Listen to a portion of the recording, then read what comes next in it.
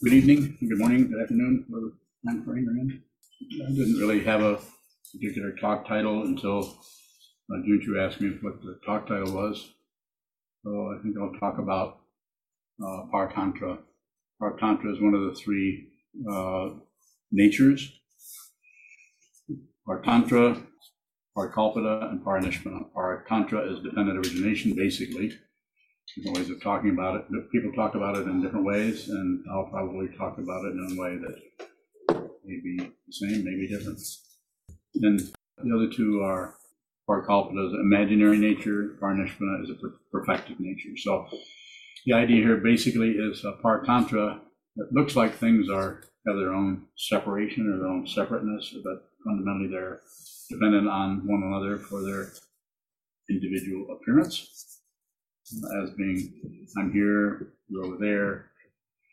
It's pretty obvious that everything is separate. This is why there's so much blame going on and accusations, warfare in the ultimate extreme, but even little warfare in ourselves about something arises, and instead of seeing it in its true nature, which is not separate from anything, it looks like an event that we need to stop. Or something that shouldn't be there, or we add on some other kind of idea, opinion to that in order to get the feeling of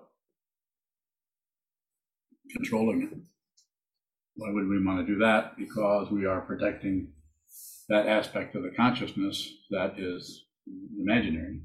The imaginary, if there's some being who called me, just because there's a body-mind complex here and consciousness arises in this area in terms of the production of thoughts, the reception of thoughts, the production of anything you do is coming out of the mind stream that as it relates to dependent origination, and you will dance with phenomena to the extent that you are free of hope and fear.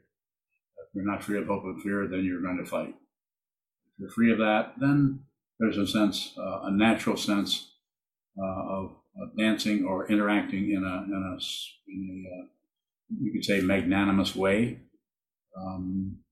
sense of generosity about what is happening rather than some kind of greediness of wanting to control and stop things or keep something from happening. Paranoia of the Yogacharans break this down into 8 consciousnesses.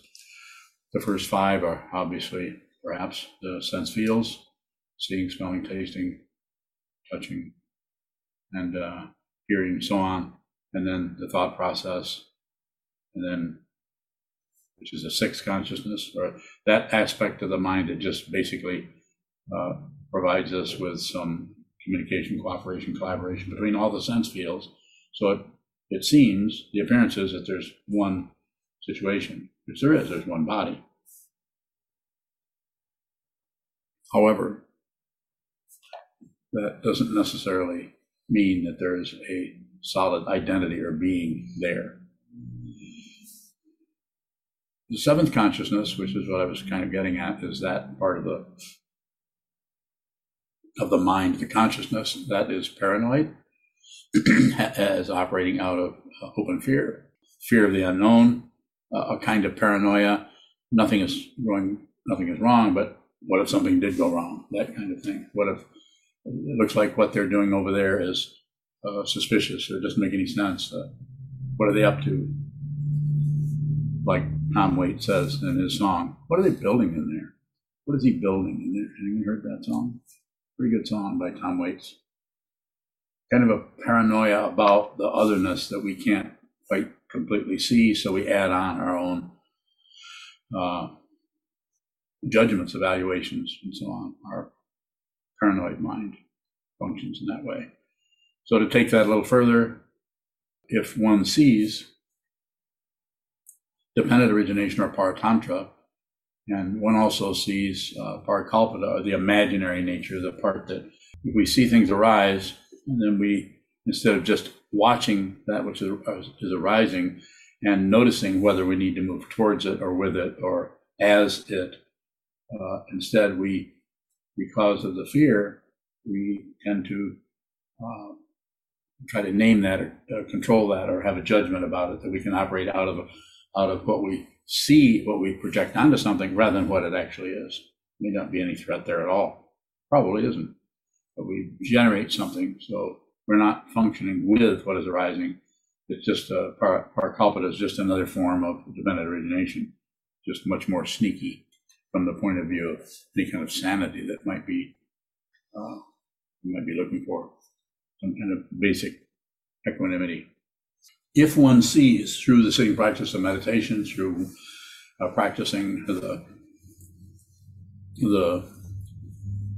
with the support of the Buddha, the Dharma, the Sangha, the teacher, the teaching, and the community, then and studies the material together with the community and under the support, the guidance of the teaching person, under him or her or them or they or any other word you would like to come up with, then one may see what Paratantra and what Parikalpita actually is. And this is called Parinishpana, or the perfected, complete, as we actually see what this is, and it's not something else. The elseness, the otherness, is empty of other, is gone. It's not that it isn't over there. It's not that where we're going isn't over there. So that area still functions just fine. So it isn't like you end up in some kind of a magical realm that is totally different than the one you were in before you saw so clearly. It's just that what you were shutting down on was right in front of you. And if you see what is right in front of you, you see that it is perfect. It needs no correction. And of course, anyone could come and say, who's trying to use some kind of analysis or some kind of logic that is based on conclusions and based on being right or wrong, you could say, well, that can't be. There are plenty of things that are really wrong. Plenty of things that are happening in the world that need to be stopped or need to be interfered with, so people don't do this or don't do that. You have to excuse me. I think the way the back of my throat feels, I may be getting a cold. Right here on the spot. It was a day like all days, filled with those events that alter and illuminate our times. And you were getting a cold. So it might be good if you ask me some questions. I'll do my best to respond. Sir. Shodogami, you will often say that we're looking right at it, or what we're looking for, we're looking at. I do. Is that the same thing as we're seeing it already? You're seeing, if you really saw what you're seeing, does that work? So is that proper grammar? You really saw what you're seeing? You really saw what you were seeing as it actually is, and not as it appears, then you would see it, and you would see that it's not separate, that it's like looking at yourself. So you really can't have any enemies, because everything is an aspect of your own consciousness. Well, so it's a realization, not a series of thoughts leading up to that, though sometimes people can take and have. There's all kinds of text out there where this is dealt with by deconstructing the whole thing and back it up into a kind of logic that does seem to work. It's just that you can't do it you can talk about it with thoughts and analysis and so on, but in order to see it, you have to actually go beyond. You said if you see what it actually is, not how it appears. I'm wondering how the appearance of something obscures what it actually is. So how something appears it could be actually pure appearance. It's just purely that. But quite often something appears to be something that because it appears in a certain way that we're projecting onto it what it is, rather than seeing what it is. So our ideas are propelled by hope and fear, propelled by materialism, gaining idea, propelled by greed. We tend to protect ourselves, protect an imaginary self. Parikalpita, we protect that area Because you don't want it interfered with. You want to live in that God realm, that jealous God realm, that human realm, that animal realm, that hungry ghost realm, or even hell realm. We want to maintain that because it gives us, even though it might be difficult, it's giving us a feeling of security as a separate being who is worried about dying. More? When does whatever appears, when is that pure appearance versus non-pure? Well, a way to say it would be say conflicted appearance or disturbed appearance or cloudy appearance or appearance based on fear. Something appears, and then the pure appearance is just what it is. It's just that. So how does that help those things? It's just that. Well, I'm already looking at it. No, we think we're looking at just that because that actually protects us from seeing what it is. What it is from the point of view of the self-centeredness is frightening. You're looking at a mirror. A way of talking about it. More, please. Is the actual appearance, would it actually look different, whether it's pure appearance or conflicted appearance? It would look the same, except you would understand and perceive it differently. And the way in which you would perceive it is the object that you're perceiving and the subject that you are that is perceiving are no longer two different things. This is why it's sometimes called a perception only. Very difficult to take concepts and flip them around different ways so that by contemplating that concept, perception only, subject and object, the observer and the observed are not separate items. They appear that way. They appear. Go ahead. Can there be pure appearance if there's still someone for which something is appearing? So that's the polarity of it, and that's the difficulty is if there's something appearing, then someone can abandon that, or someone can join it, or someone can ignore it. Like passion, aggression, and ignorance.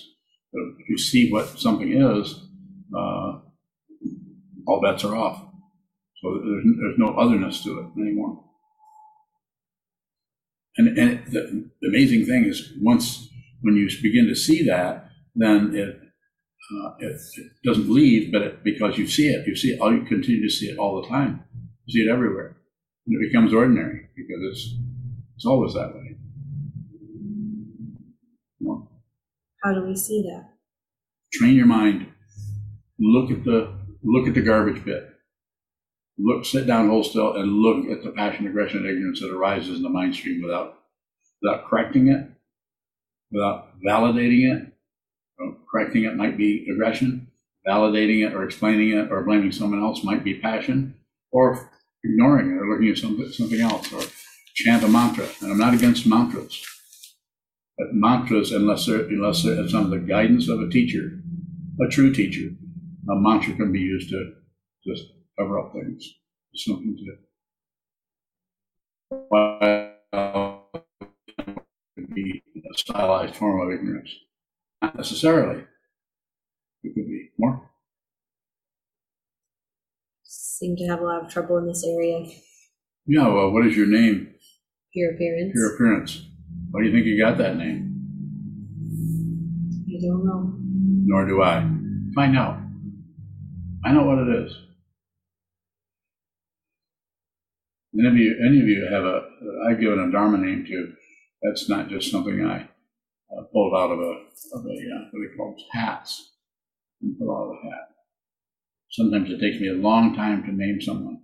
Sometimes I have it before they even ask me for Jukai, if they ever do. I don't care if they do or not. That's their business, none of mine. I already have the name.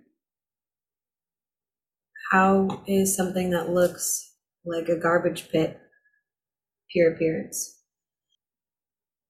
The garbage pit part of it is part of your tension in your own mind stream, the pulling and pushing, the warfare in your own mind. It just looks like a battleground or a garbage pit or a mess. It looks like it needs a fixing. So the ego mind loves the self-centered aspect of the mind, wants to repair that, wants to get help, wants to get a particular kind of help. You go to a teacher, they even, depending on how strong that devotion is to the ego, not to the teacher, devotion to the ego, they might be there with the teacher, but they won't receive the teachings, especially if they start to get too hot around the edges. What? Am I doing that? Not that I can see. I would say to you personally, I would say all you have to do is continue. Don't stop. Meditate the rest of your life, or until such a point when the boundary between meditations and everyday life is no longer there. When you're sitting or not sitting, same thing. You know. And you won't need to check with me or anyone else. You may meditate, you may not. Some people may meditate whether they realize their true nature or not. There's no standard for any of that. Although lineages try to set up standards, teachers try to set up standards. We have some here, but they're not particularly static. How is Parinishpana distinct from Paratantra? It's distinct from it as long as they're talking about concepts. They're pointing to something that has that kind of a distinction. But it's not. But fundamentally, it's not separate from it.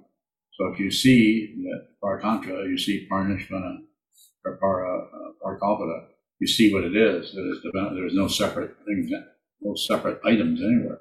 They just show up that way. They show up as consciousness only, perception only. You know, these words go so far and they help a little bit, but they go far enough to create some kind of an interest in wanting to know more, wanting to see more deeply into this. And that's where the sitting practice of meditation, relationship to the teacher, relationship to the teaching, relationship to the Sangha is so important. So the Parinishpana, or the perfected nature, is the entire situation. All three, just that. Just like that. I was going to say just like something, but we was off on another tangent. So is Parinishpana a return to Paritantra after like deviating to Parikalpada? So, say more. I guess, as I understand you, Parikalpada is like an addition on Paritantra, and so I wonder if there's some quality of removing or stripping away to Parinishpana. I don't think it's a removing or stripping away. It's actually seeing that it's the same. Parikalpada and Paratantra, they're just seeing directly what they actually are instead of what they're describing. So they've broken up into the three natures, or three own beings, or three svabhavas, or whatever fancy words you want to. It's just a way of taking consciousness and breaking it up into pieces. The Paratantra is everything is dependently risen. So there's no particular personality there, but everything is dependently risen. And then Parikalpada is that part of the personality, or the mind that starts to interpret and judge and evaluate and elevate something. So even in the midst of dependent origination, which is basically even-handed all the way around, if you want to use that kind of metaphor. Nothing gets any special attention. Everything is, as it says in the title of Sandokai, the equality of sameness and difference. It's same, things the same, it's different. That's equal. It's another way of talking about non-duality, or Advaita. Yeah. So if the imagined nature is dependently arisen, why do we distinguish it as a concept? I think because that's the aspect of dependent origination that becomes personalized, has a particular fragrance and odor, has a particular walk, a particular stature, a particular age, race. You could go on and on to all of that. So we're able to personalize that. Paratantra is more like seeing that everything is a grain of sand. It just is, one's an orange grain, one is has pinstripes around it, another one is a rainbow colored. So, but they're all grains of sand. It's just a huge desert of what? Sand, or a desert, or. So it's the personalization part of it. There are different ways of talking about it. The Lanka, which you're studying now, I think, for the third or fourth time, that talks about that. Also talks about the 5 dharmas. It talks about the 8 consciousnesses. Is the perfected nature personalized? No, there's no personhood. There's no person. But that doesn't mean that that one who realizes this they can function in any. They might not be able to do what you can do because of your skill, but they can function in any place where it shows up. They can function as a Dharma teacher. They can function as someone in a grocery store trying to find out where the more remote balls are. You look for those? I haven't recently. Oh, silly, I know, but I mean, it's like that. The specificity tends to make it feel like there's someone doing something when there's no personhood behind that, no matter how personally it feels. In fundamental situation, there's no person. At least not on the level of I'm going here, I'm going there, she's going over there. They shouldn't be doing that. All of the commentary about everything that's going on, you always have a commentary about everything. As soon as you see someone, you notice the commentary starts to show up. Now, you may not believe it or support it or open your mouth, but some kind of commentary is happening all the time. Have you noticed? What are you going to do about that? What are you doing about it? Staying here. You're staying here in a monastery. You made the big mistake of becoming a monk. Did I make any promises to you? Here you are. Here we all are. What are we doing here? Yes. When you're bowing on the pure appearance, is that whatever arises unfettered? Bowing? No chains. Chains of the mind are gone. You were imaginary in the first place, if there was at first. There's no more. This is why it's called liberation, because those who are liberated fundamentally realized there never was a prison. It was all imaginary.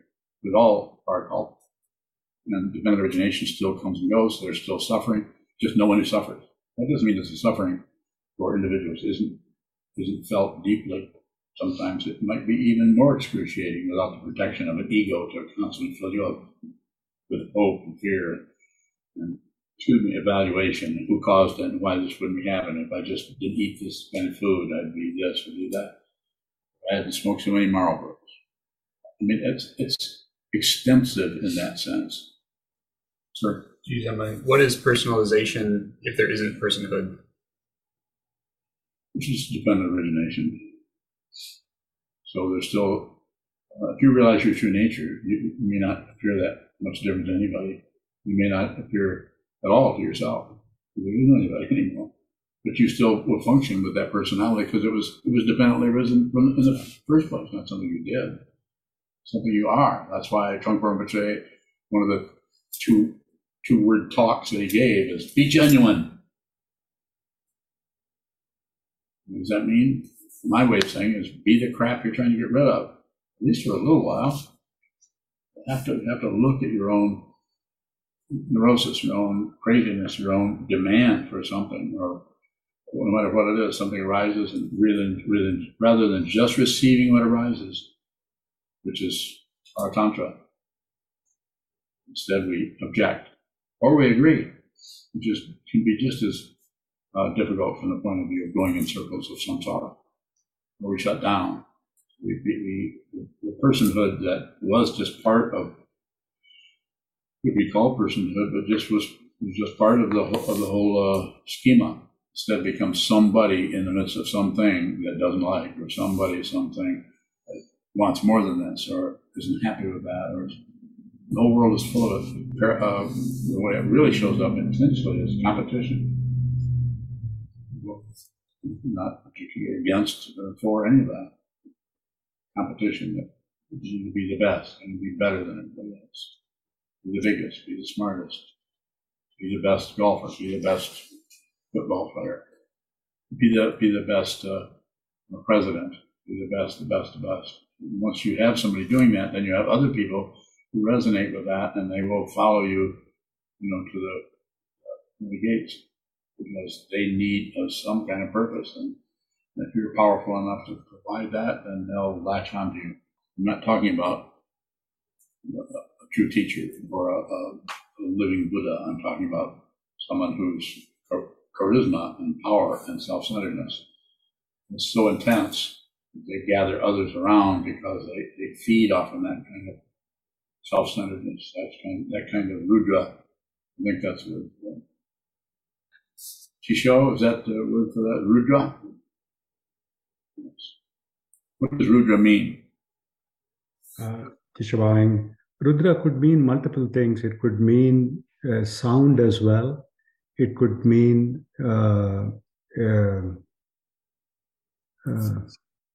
what is the Rudra of ego? I don't know that. Rudra of ego. So I'll have to just forget I said that. I'll check. I mean, if I don't, like I said, there are multiple interpretations to Rudra, yes. And I'll check Rudra of ego. I'll check and come back to it. Okay. I don't know what it means, right? Let me ask you. Yes. A question from Bobby Perez. He says, "Long time no see. I hope you're all well.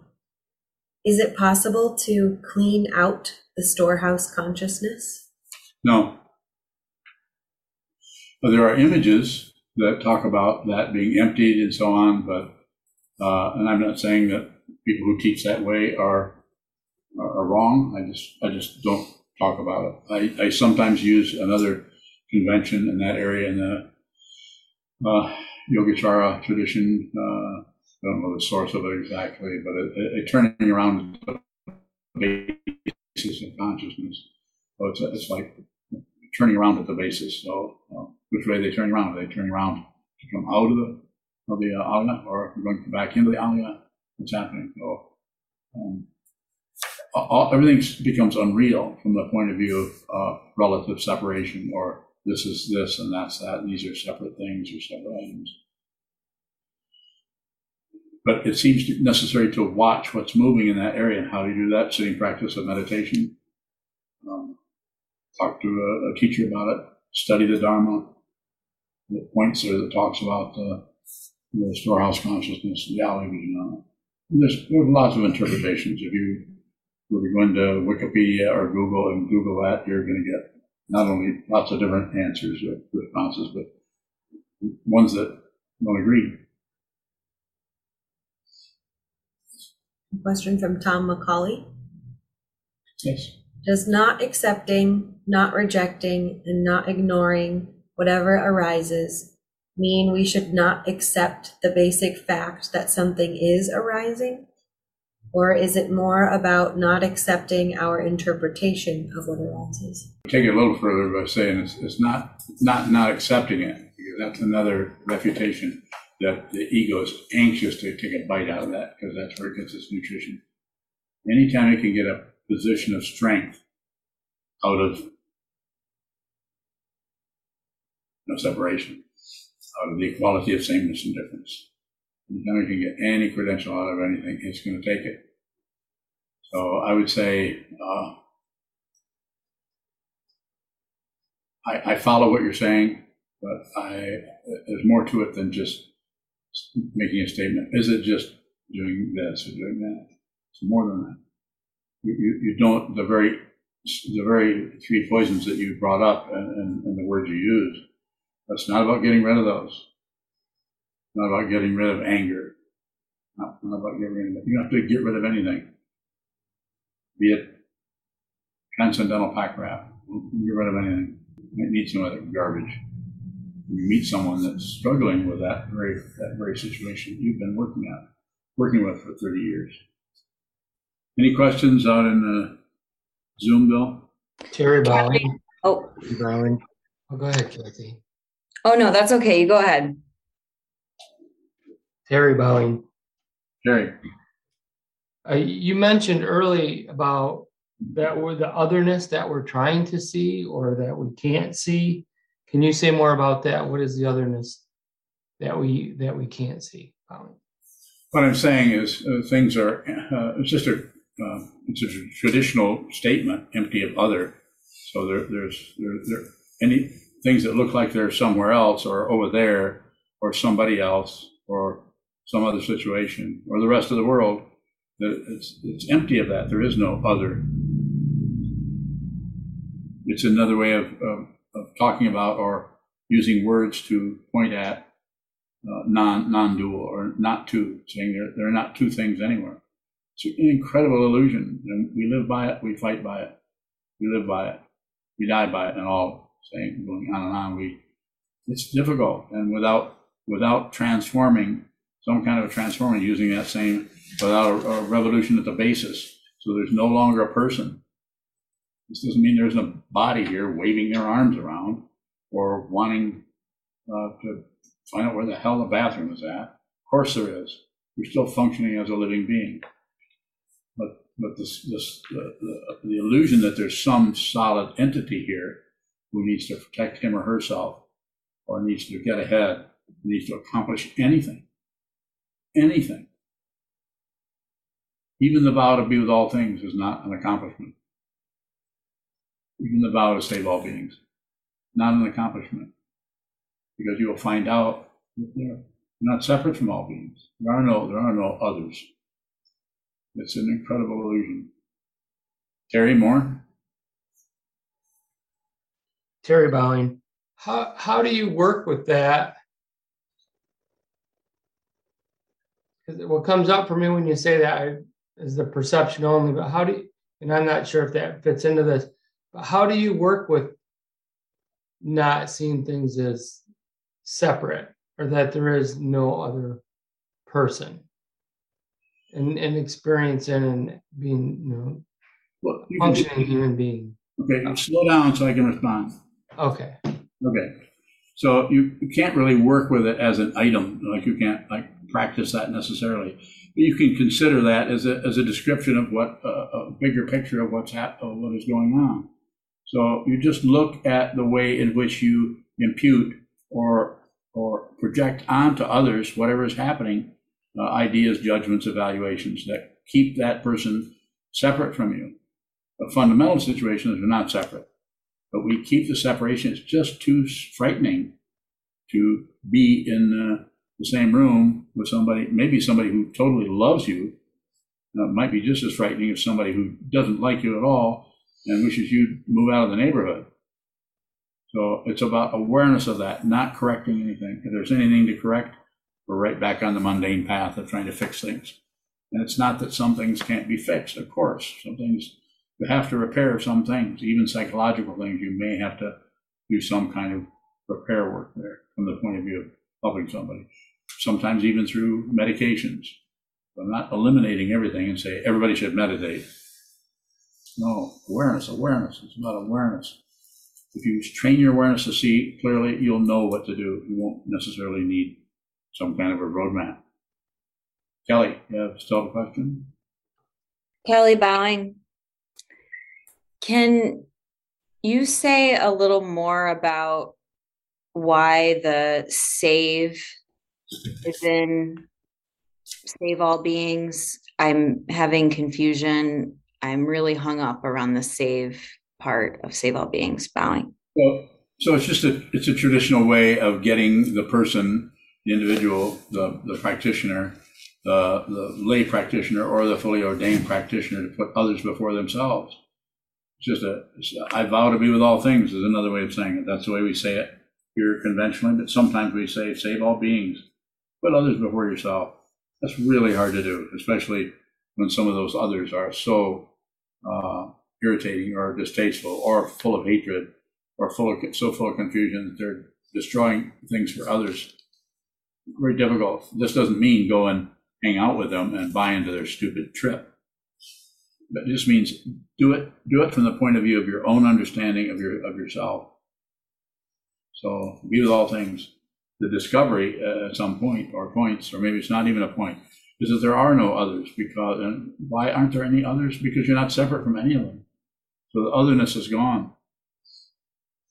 This can be difficult because you meet a person who knows that and lives by that and lives out of their understanding.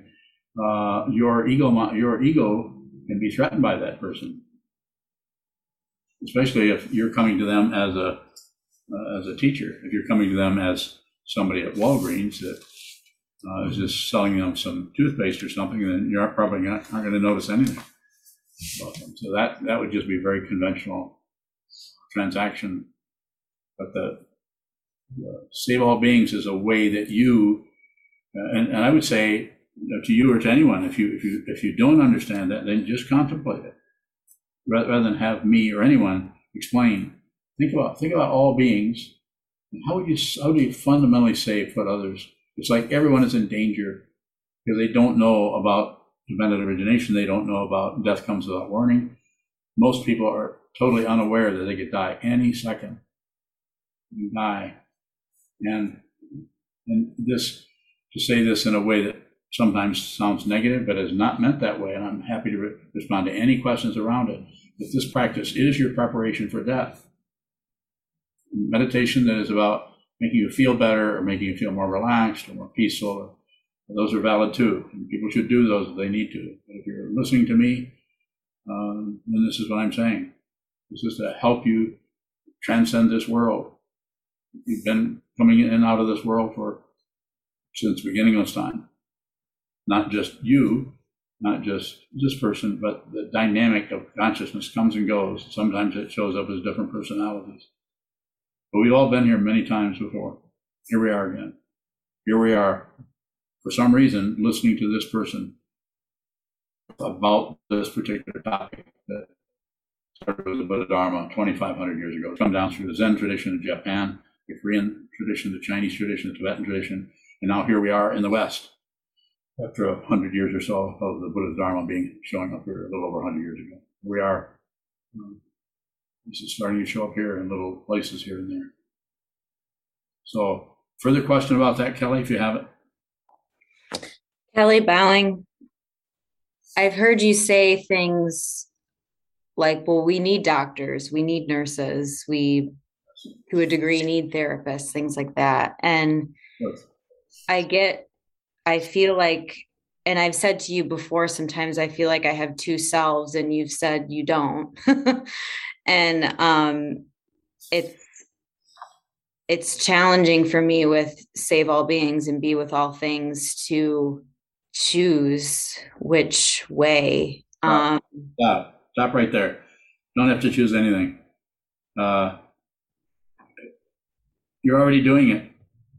You're adding on. What you're adding on there is due to the insecurity you feel when you do that. So just receive the insecurity. This is how you save all beings. Imagine how all beings are feeling. They feel very insecure, and they're covering it up with warfare, with hatred, with violence, with finger pointing, with medications, with Stroh's Light, or maybe I should say some other beer. But they're covering it up.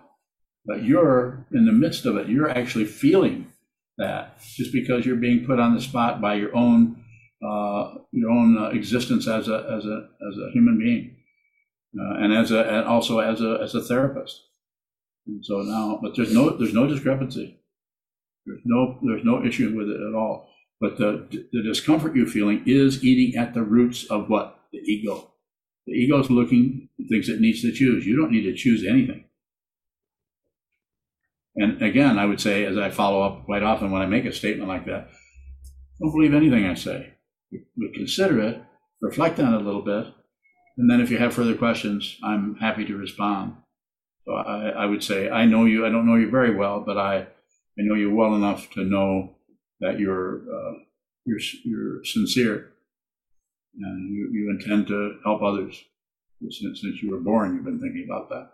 So now you're able to do it not only in a relative way as a therapist, you're able to do it as a spiritual path, if I may put it that way. If you continue. Thank you. Bowing. Thank you. Further questions? John, go ahead, John. Uh, Who else? Thank you. So, would you characterize what you've summarized about the three natures as a pretty traditional Shentong view? What do you mean by Shentong? Shentong as opposed to Rangtong. Shentong from the Tibetan perspective of empty of other. Okay. Yeah, empty of other. So it's a way of presenting emptiness, but I haven't heard you talk in these terms, so it's surprised me a little bit. Oh, what did you expect me to say? Well, I'm used to hearing you speak more in traditional kind of Zen categories, so to speak, and not so much more traditional Tibetan perspectives. Well, yeah. This comes out of the Lankavatara Sutra, I think, unless I'm mistaken. I could be. Is that in the Lanka? Yeah. Well, when I hear you use the Sanskrit words for the three natures, where that falls in for me in terms of what I've studied, most of which I've forgotten, is a Shentong view.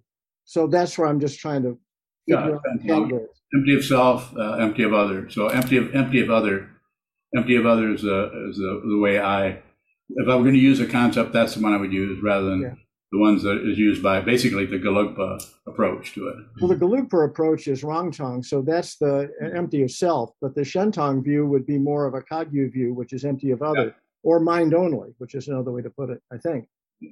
Yeah. But like you, I've also forgotten a whole lot, so I may be just full of shit here. I don't know. Yeah, well, I'm not sure either. The reason I'm asking you to define those is because I don't remember what they mean either.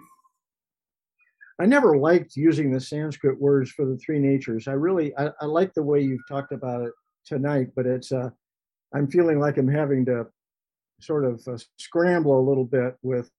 I don't know. I mean, there's so many ways to present emptiness, and it's just an interesting way to do it. I don't really know what I'm talking about. So I'm when I say that, I'm not just joking around or trying to be foolish. I'm just saying that I don't even teach out of what I know. I don't really remember anything. Probably similar to what you're dealing with. I've studied all this stuff. I've studied the Shentong, Rangtong, and it's eventually what you see starts to show up stronger with more brilliance than the concepts that are pointing at it. It's like the finger pointing at the moon. Yeah. You can give that finger all you want and even describe it and have all kinds of descriptions about the finger pointing at the moon. But if you look at the moon, the finger's gone. Yeah. You can't see both at the same time. And if you do, well, then you're probably in your next incarnation as a tulku. Well, I'm very much with you on that. It very much gets in the way, all of those ideas of which I put in way too much study on. But maybe it was not irrelevant. Who knows? Anyway, we've clarified that. I'll say. Thank you for that clarification, my friend. Chisho, did you find out something about Rudra? Shwang, yeah. Like I was saying, it's got multiple meanings. I'll just reel them off. Okay. It's a name of a god. It's works that are associated with that god. It means crying or howling. It's a name of an instrument that is played even today. It's a name of a plant or a creeper. So it's got multiple meanings. And funnily enough, it also stands for the letter E, but not in like ego, but E in Sanskrit.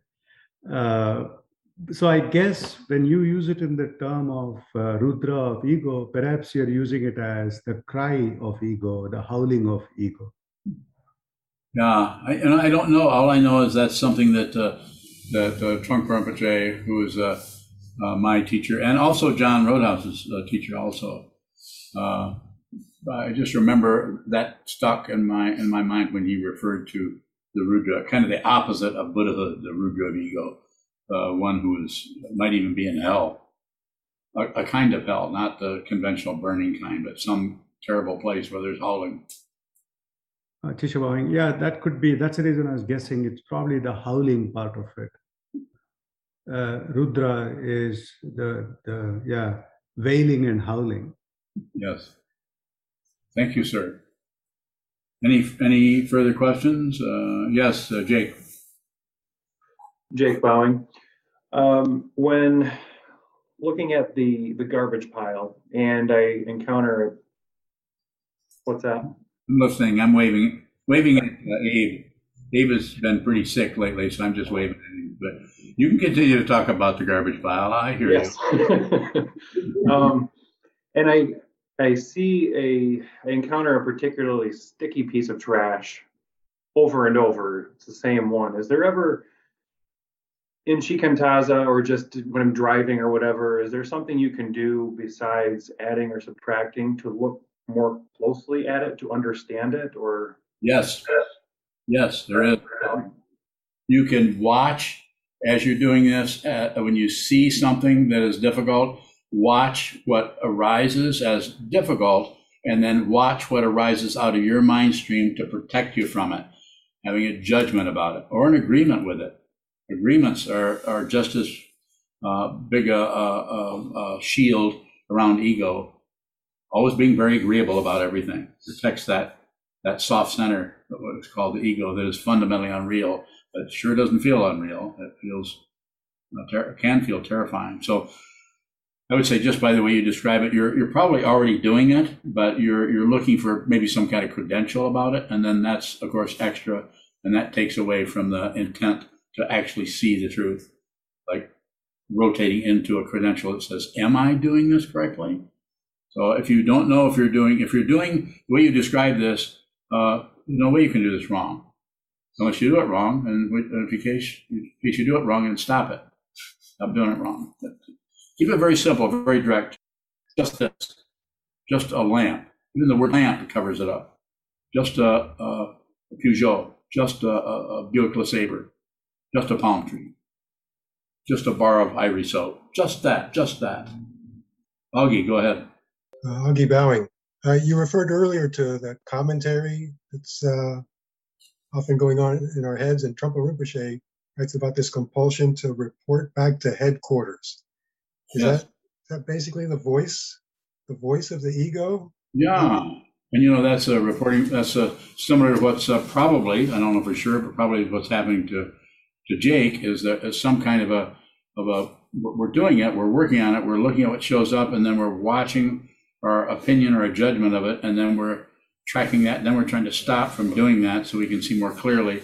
And then we're somewhat reporting back to headquarters, which is the central head, which is ego, is to see, are we doing this right? Because even ego wants to attain enlightenment. The ego, this is how we get on this path, is we want to attain enlightenment, don't we? Yeah. What do you think, guys?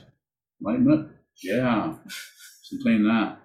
So, and there are people, if you spend much time on YouTube, there are people out there. I've met one person, and I'm not going to say too much. I don't want to say his name, but this person will guarantee you enlightenment. He says 98. He said, how many of your students are enlightened? And I said, all of them. And he said, what do you mean? I said, well, they're working on it, but they just don't know they're enlightened yet. And then he said, well, 98% of my students have attained enlightenment based on my technique. I can't remember the guy's name. I'm not going to repeat his name. He's over in Europe somewhere. And so I think that's fine if he wants to do that. It's just that that is something that my teacher, Trungpa Rinpoche, would probably call a charlatan, someone who is trying to build up themselves and so on. And the reason I can say that is he worked on me for a while to see if I would affirm his enlightenment. Because I'm a Buddhist monk, and apparently he listened to a few of my talks. So maybe I can get this guy to give me a thumbs up, and he can say, so Kazan approved. I'm not going to do that. I'm not approving anyone. And not asking for saying. So, further question, Augie? Augie Bowing. One reason I ask is it's so often that commentary or voice takes the form of like a rehearsal, going over and over again, a conversation in the future with a bank or a lawyer or whoever. Yes. What is that about? Bowing. It's just about trying to maintain the central headquarters of ego, trying to maintain that, make sure that that's working. even failure maintains ego, because I'm the one who failed. I could not get it together. Tried and tried and tried, and the odds were against me. The constant comment, the scenario, or the reiteration of what happened and what went wrong, and kind of a low level, complaining about it. And it's to protect ourselves from the unknown, or protect ourselves from the perceived oblivion that is ahead of us, called death. Body-mind complex is going down, and our identity with this body is extremely strong. And like Dogen said in the 13th century, and I keep repeating this because it's easy to remember. It's not like Shentong and Rangtong and the three natures and all of that. But it's like Dogen said, drop off body and mind. What an incredible teacher to see that. And this shows up in the Advaita teachings in India, and non-dual teachings of the body being grasped as somebody. You're not your body, you're not your mind. What are you? Find out. You wouldn't believe what I said anyway. So it's not important to believe it, it's important to find that out. So you don't need me. As the Trungpa Rinpoche said in Myth of Freedom, you need the teacher so you can leave the teacher. But you need the teacher. You need the one who's a teacher. At least that's how it looks over here. I certainly needed both of my teachers and all the other students that were around me at the time, and all of how many wives have I had? 15 wives, all teachers. And the present one is, I had to have the first 4 to deserve.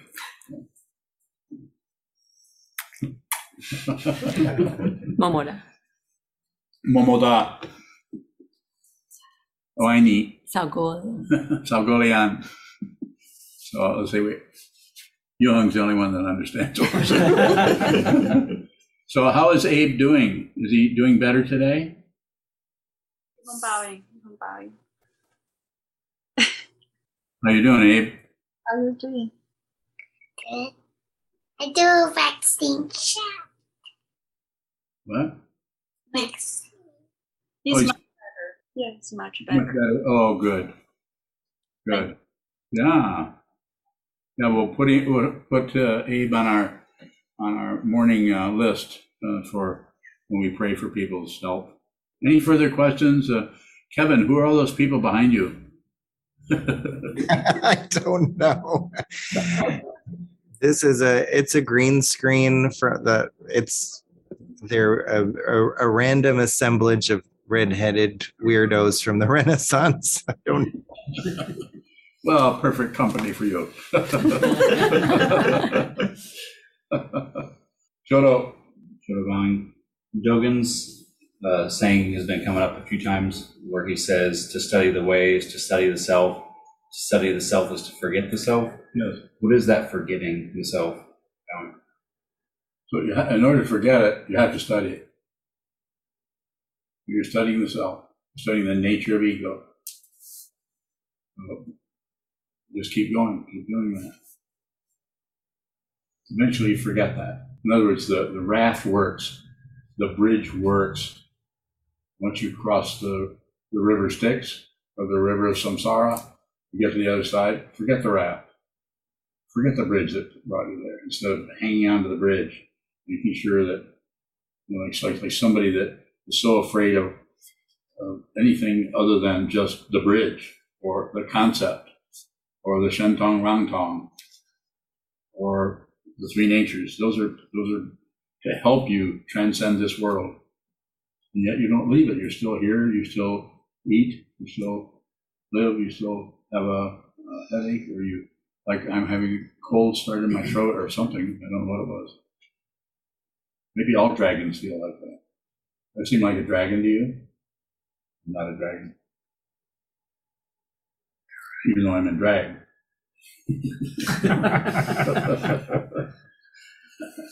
Can't slow me down. Go ahead. Shoto Bowing. It seems to bring up a distinction between how you talk about observing and how the ego wants to monitor things, kind of keep track of ourselves. Yes. What is what is observing that's not keeping track of ourselves? It will fade.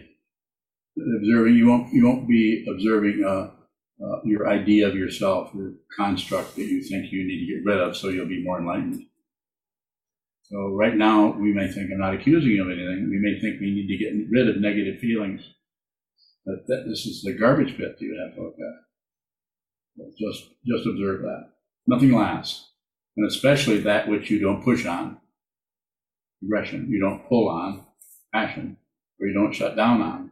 Then it has its own dependent origination. It has its own time frame matrix. And it won't last. But if you do anything with it, it will continue to persist.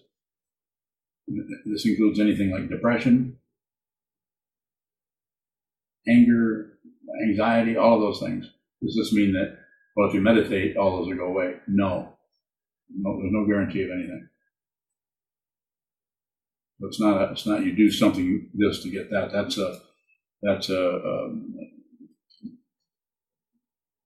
That's more of a transactional kind of thing. It's not transactional. That's why it's important to just intend. We don't care about the result. Intend to cross that bridge. Intend to get on that raft and cross. Well, did I avoid your question? Did I answer your question? I don't remember my question. That's quite common with you. So maybe when you don't remember your question, do you think that's what Dogen was pointing at? What do you think he's pointing at? Do you think I know? If you think I know, why won't I tell you? I haven't earned it. Huh? I haven't earned it. He said he hadn't earned it. Kind of semi-transactional there. Further questions? Sir? I think earlier you said that if we see this, we may not appear at all to ourselves. What does that mean?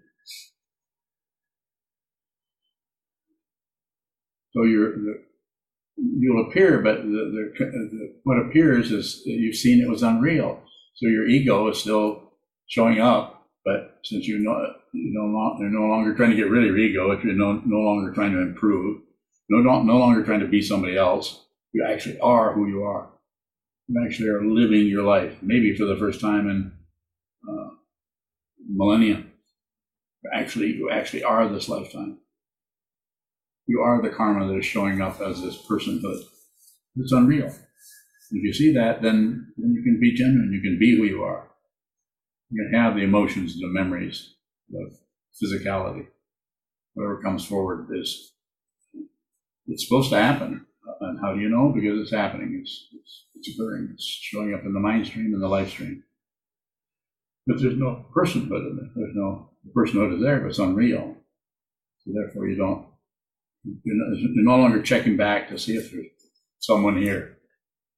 If you all, let's say if you orchestrated something and you all, like on April Fool's Day, you all decided that Sokuzan's going to be giving a Dharma talk on this day. Let's all walk out and see what Sokuzan does.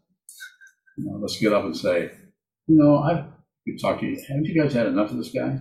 This is just too much. We can't do this anymore, can we? No, let's all leave. So everybody gets out, and then Sokuzan's left here, and then all the Zoom screens go blank. What do you think Sokuzan's going to do? Huh? Go take a nap.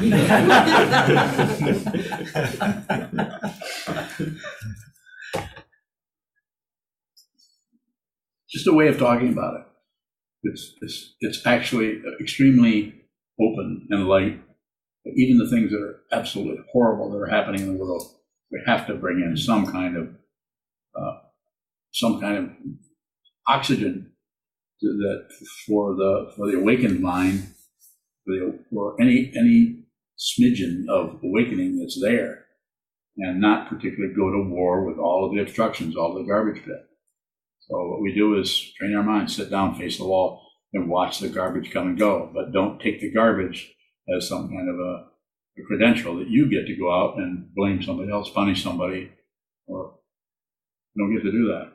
Just be responsible, receive. If it's showing up and it feels like crap, it probably is. Who better to take it than other people who don't know what to do with it and just causes them to fight and pass that anger on to others by hurting others? You take it. Save all beings. Put others before yourself. You can do it. This doesn't mean everybody all at once. It means, might be your partner. It might mean your child. This doesn't mean letting your child run your life. I'm talking about that. Unless it's Rumi, and Rumi gets to do whatever he wants, of course. And probably Abe does too. Further questions? We've been here an hour, haven't we? Well, let's all jump up and leave. Dedicate the merit. We'll dedicate the merit. Yes, we'll dedicate the merit.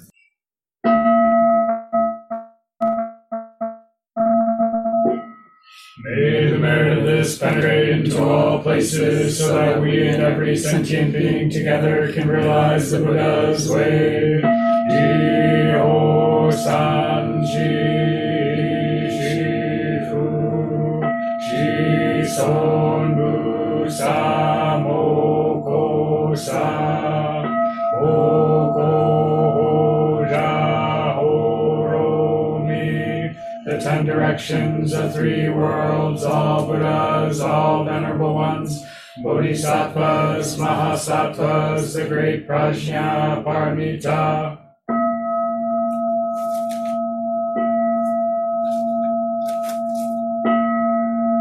O Buddhas and Bodhisattvas of the 10 directions and the 3 times, please hear us. Please come down out of the light and protect Sokokoji Buddhist Temple Monastery, its buildings, gardens, and all adjoining areas from any and all dark or negative energy. Remove and dissolve any negative energy or devices. Fill everything and everyone with light. Please shield and protect with light our teachers, monks, students, and all practitioners of the Dharma, our families and friends from negative forces and energy from now on. Help us to realize the truth of the Buddha's teachings. If you value the teachings of Sokuzan, and you would like to support his teaching work and the functions of Sokukoji Buddhist Temple Monastery, which also supports monk and practice residents, please consider giving a donation by visiting our website at sokukoji.org.